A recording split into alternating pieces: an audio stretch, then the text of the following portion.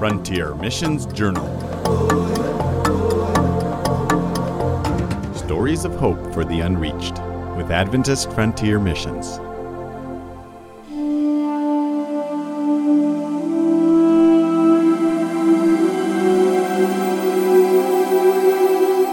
Today's story is called Anxious Understanding.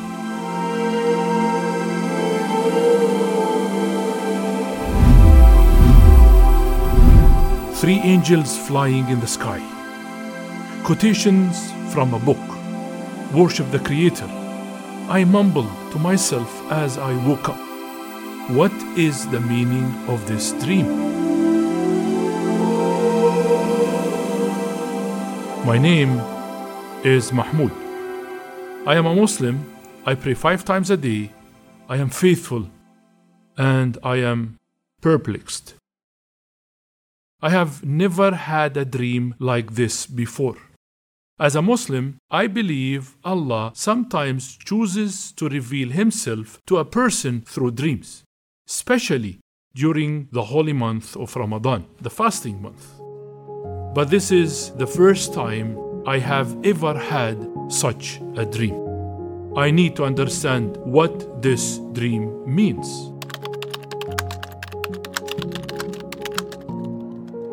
Hours into searching the internet, I spotted a source of hope, a website where Muslims shared their dreams.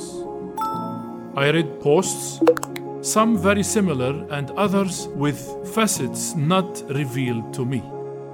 Finally, I posted my dream, not knowing when or if I would receive a reply.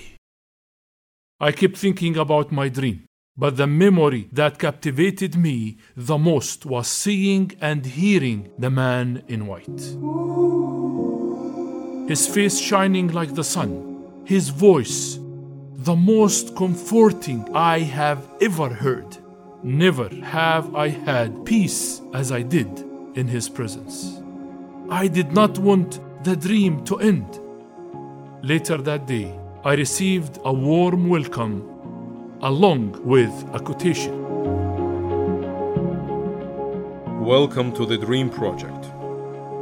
Then I saw another angel flying in the midst of heaven, having the everlasting gospel to preach to those who dwell on the earth, to every nation, tribe, tongue, and people, saying with a loud voice, "Fear God and give glory to Him, for the hour of His judgment has come, and worship Him who made heaven and earth, the sea and springs of water." And another angel followed, saying, "Babylon is fallen, that great city, because she has made all nations drink of the wine of the wrath of her fornication." Then a third angel followed them, saying with a loud voice, "If anyone worships the beast and his image, and receives his mark on his forehead or on his hand, he himself shall also drink of the wine of the wrath of God, which is poured out full strength into the cup of his indignation. He shall be tormented with fire and brimstone in the presence of the holy angels and in the presence of the Lamb. And the smoke of their torment ascends forever and ever, and they have no rest day or night, who worship the beast and his image, and whoever receives the mark of his name." Here is the patience of the saints. Here are those who keep the commandments of God and the faith of Jesus. As I read about 3 angels flying in the sky, I was struck that the first angel took his message to every nation. That would have to include the Muslim people, my people. The message was from my dream. The angel said to worship the God who made the heavens and the earth. How did you know? Parts of this quote are exactly what I have seen, I replied. Where did this come from? Do you want to know more? Yes, please, I eagerly wrote back. Over the following days, these 2 men discussed the dream, comparing it with a quotation. The website operators told Mahmoud that the 3 angels flying in the sky represented 3 messages to be proclaimed throughout the world. Then they helped me see something in the Quran I had never noticed. There are more ayahs, verses, about the Sabbath than there are about Friday. But that did not even compare to what I realized next. Allah never cursed people for not keeping Friday holy, but He did curse those who broke the Sabbath. How can this be? Why did Allah honor the Sabbath of the Jews more than the holy day of His people, us Muslims? Do you want to know more? The question came again. I do, I eagerly responded. They represented more questions, telling me they were from the Injil, the Gospel. The Injil, that is the Bible. No, I don't care what the Bible says. I will not accept it. The Bible is a corrupt book honored by the infidels. I stopped reading. I even went so far as to say as much in an email. But I kept thinking of the dream and the glorious man in white. You need to look for these messages and follow them. He had said in the dream. Am I willing to turn away from the peace the man in white brought me in my dream?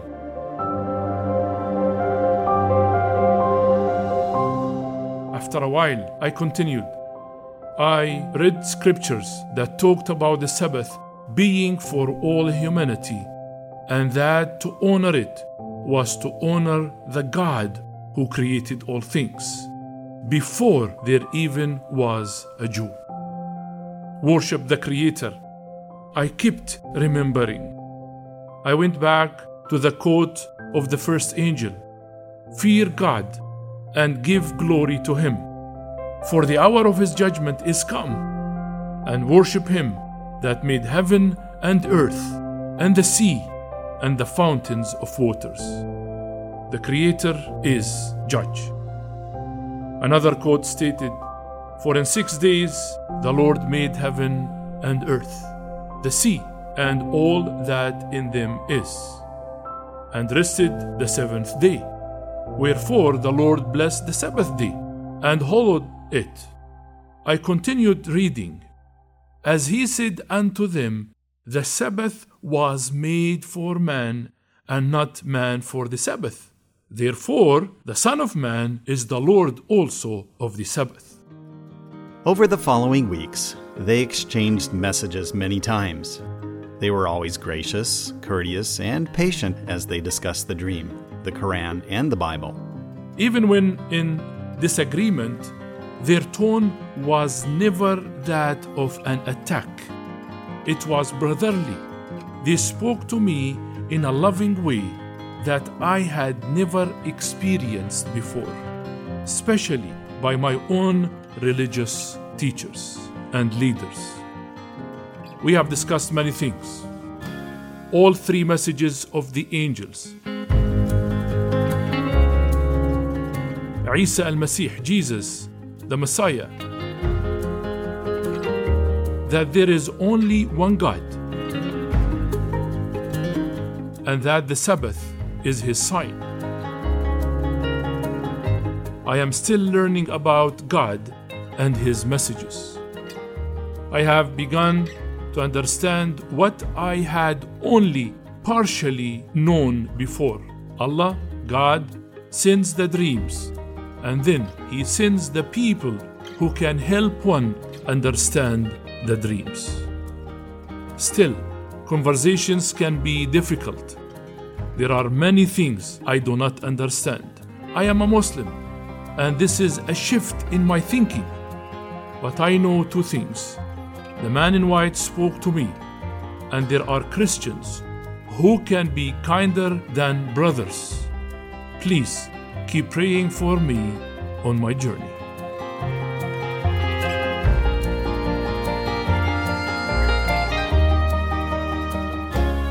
Is God moving you to help people like Mahmoud?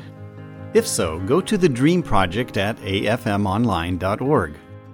And please keep us in your prayers that God will use us to share Him and His truth with the people He is reaching through dreams.